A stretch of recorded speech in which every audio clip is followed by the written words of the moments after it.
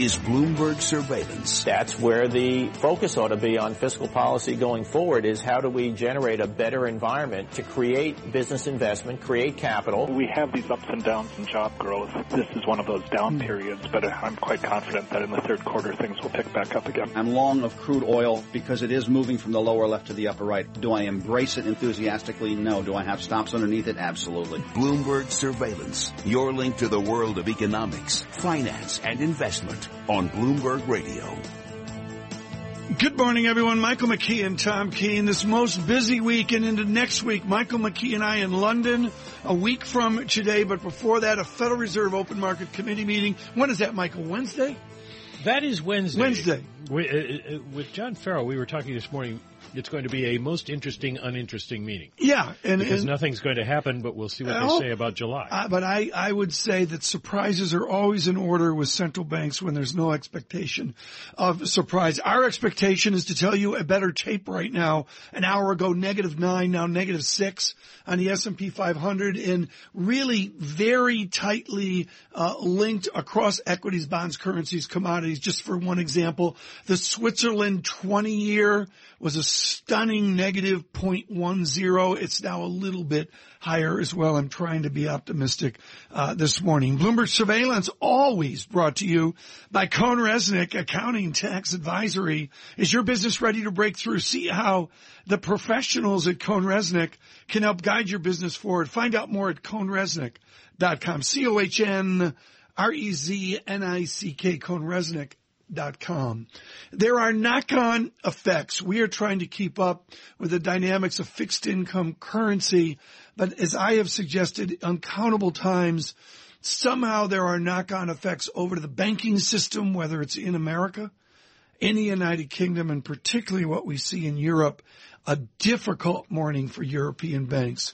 An important time to speak to Christopher Wheeler of Atlantic Equities. Christopher, wonderful to get you on short notice. Why are UniCredit and Deutsche Bank rolling over?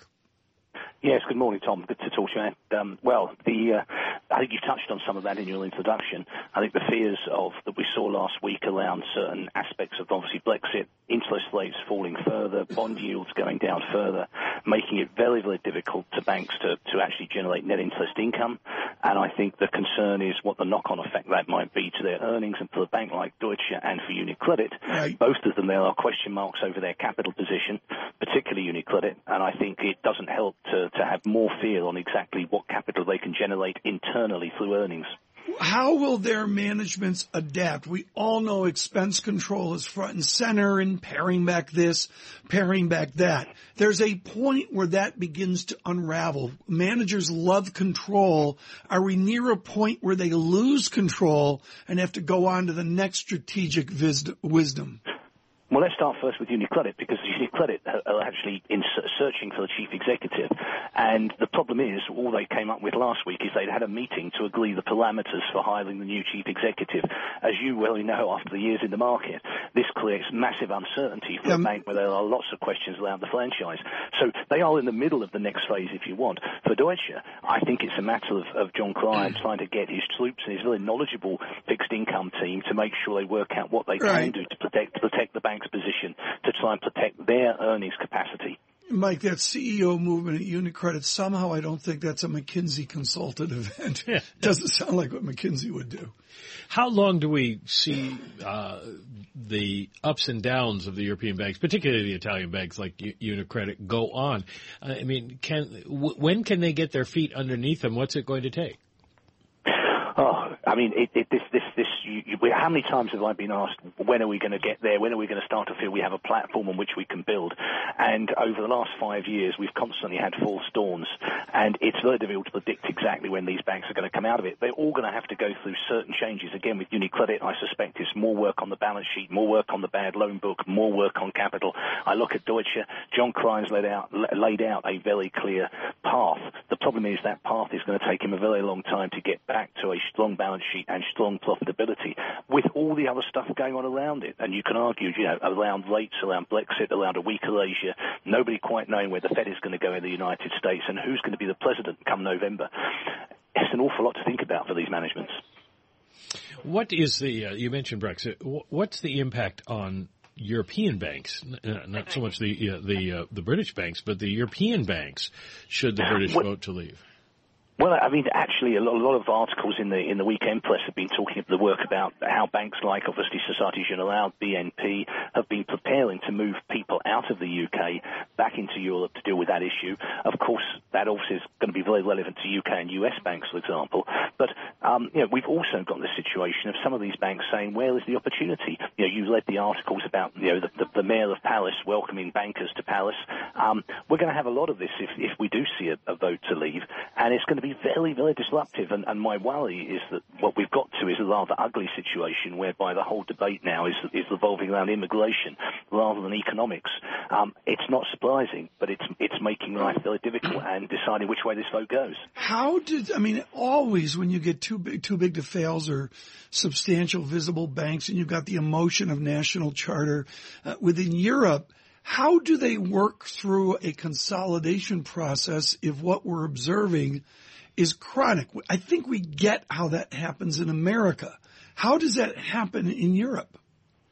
No, you're absolutely right. In the United States, it's very clear. The FDIC is now the body that will be involved in winding up banks and deciding how to proceed for troubled banks. We look at Europe, it's going to have to be the ECB. It's going to have to be the ECB who plays that role. And to date, what they've been much more worried about is trying to fund growth, trying to manage the bank's balance sheets, and, as I said, try and help all the different governments in the Eurozone to actually start to see some kind of growth and some kind of growth in inflation to help them, if you want, get out of the situation we're in. When do they turn to the situation of saying, guys, as the central regulator, we have to start talking about consolidation? I guess we're getting closer than we've been for a long time. Well, do they have a way to force consolidation?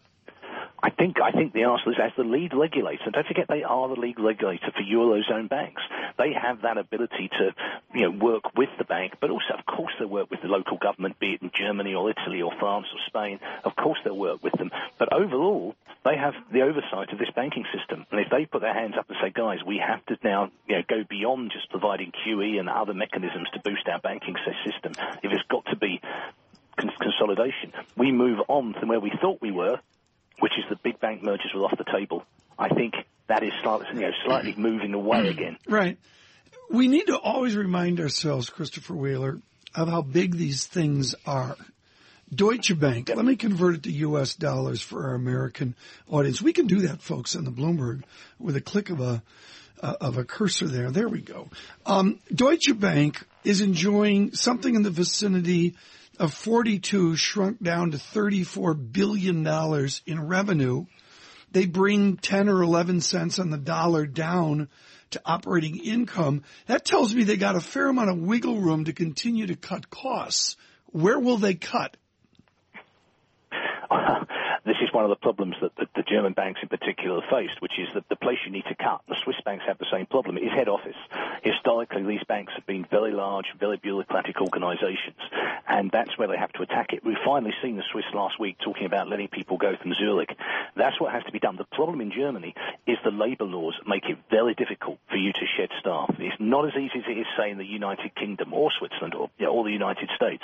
It's a long, long process, and that's one of the biggest problems they face. Plus, there's the publicity angle. What happens within the German market is obviously the local German press saying, hang on a minute, they're firing all these guys in Frankfurt, in the center of the business, the head office sort of bureaucrats.